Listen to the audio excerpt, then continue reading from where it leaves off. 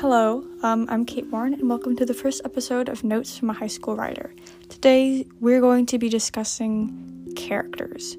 So, one of my favorite types of characters is the sarcastic and witty characters. A great example of this are the characters in the Percy Jackson series by Rick Riordan.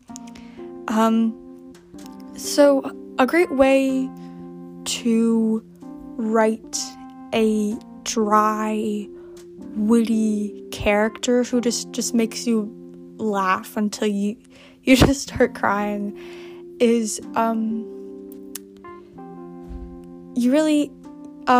you take this situation and you find what's funny about it. It could be the most serious situation on all of planet Earth, like somebody just died, or somebody failed a test, which isn't a super traumatic experience. It could be, but just find the humor and the moment, and then find which character you want to say it. Like who is your character, and don't just write this character for the sake of comic relief. If they don't affect the plot at all, then they shouldn't be there. But if they add depth and meaning to the story, then you should definitely keep them in there. The thing about sarcastic characters is they're pretty much, sarcastic all the time. Now, if it really just doesn't feel like a good moment for a character to crack a joke, or if, a sarcastic comment isn't, the best choice for the situation, or you just simply can't find the humor anywhere, then that is okay. Just move on with the scene, and if you really want to, add a humorous element to the scene, then you can always come back later. Don't stress over it. But, another thing, which you don't have to add, but just one thing that gets people sometimes, sorry. So, when there's that one character who just cannot stand the sarcastic character's comments. Like, they're the very serious character who just can't take a joke. Like Percy Weasley, for example, from the Harry Potter series. Or, characters like that. Now, there doesn't always have to be the serious character. And, your story could be very comical, and it could be a comedy, and so there's just humor everywhere. But there are definitely, as I previously mentioned, moments where humor is not the best for the situation. Now you're probably wondering, okay, so what situation doesn't, what situation doesn't require humor?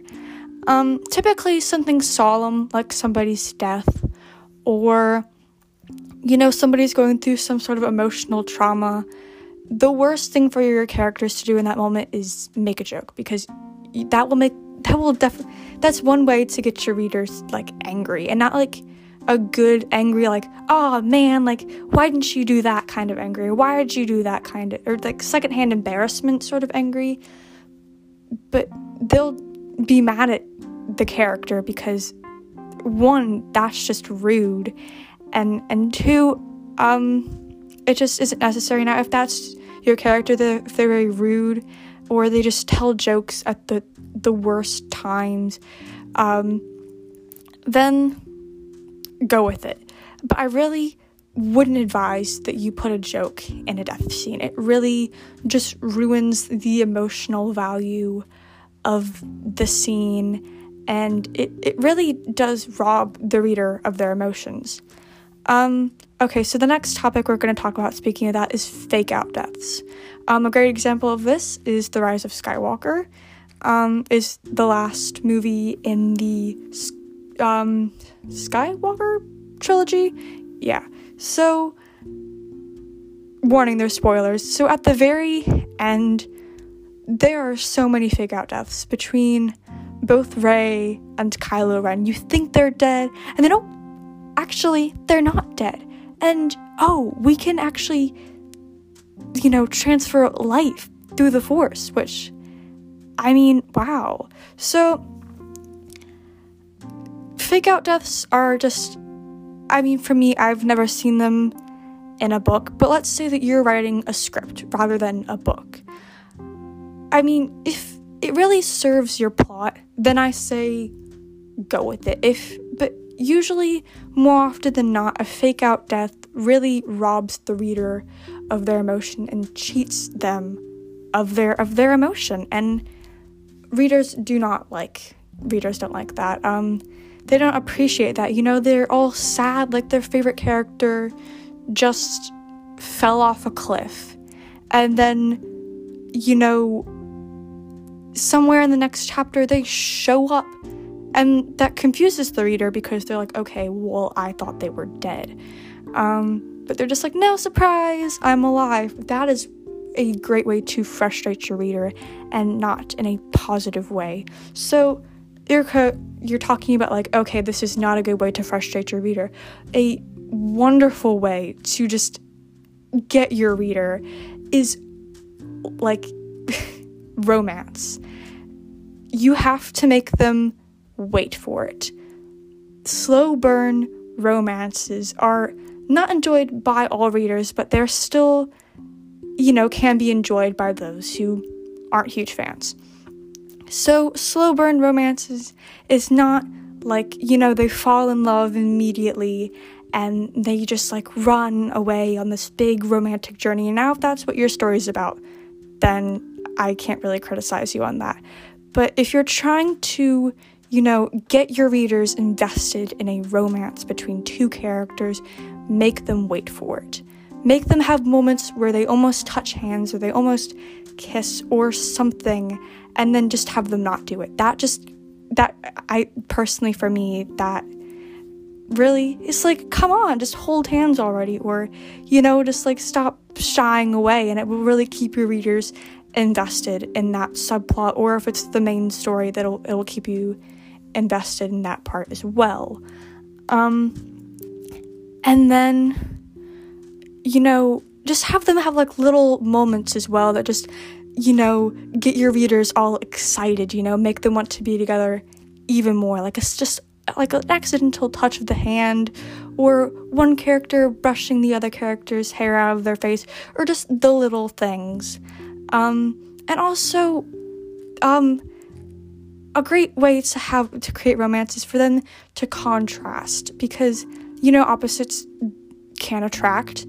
And so, if one of them is super lazy and one of them is, like, ambitious, or one of them is, like, wild and crazy and one of them is more down to earth, then that's, it can be the great basis for a rivalry, but it can also be a wonderful foundation for a romance.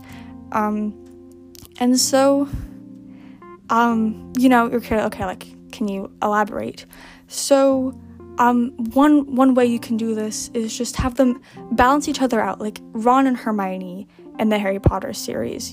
Some people still argue that Harry and Hermione should have ended up together, which, if that's your opinion, then that's your opinion. It's whatever. But I think that Ron and Hermione just are that yin and yang, and they just have the right qualities that just balance each other out beautifully. And I'm not saying that your characters have to be exactly like Ron and Hermione. That was just an example. Or, the enemies to lovers trope. The best example I can think of right now would be Kylo Ren and Rey. But,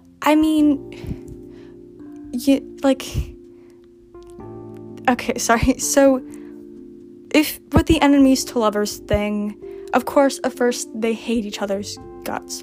But if you can get, like, the hero to glance across the room, like, when the villain isn't looking, and then kind of, like, blush or look away, or just, like, little moments, or they just deny that they have any feelings for this character, and then, boom, like, they actually do. That, just anything to get your reader invested and keep them turning the pages, will definitely help, obviously. So that's it for today. So I really hope that you enjoyed, and I'll see you all next time. Bye.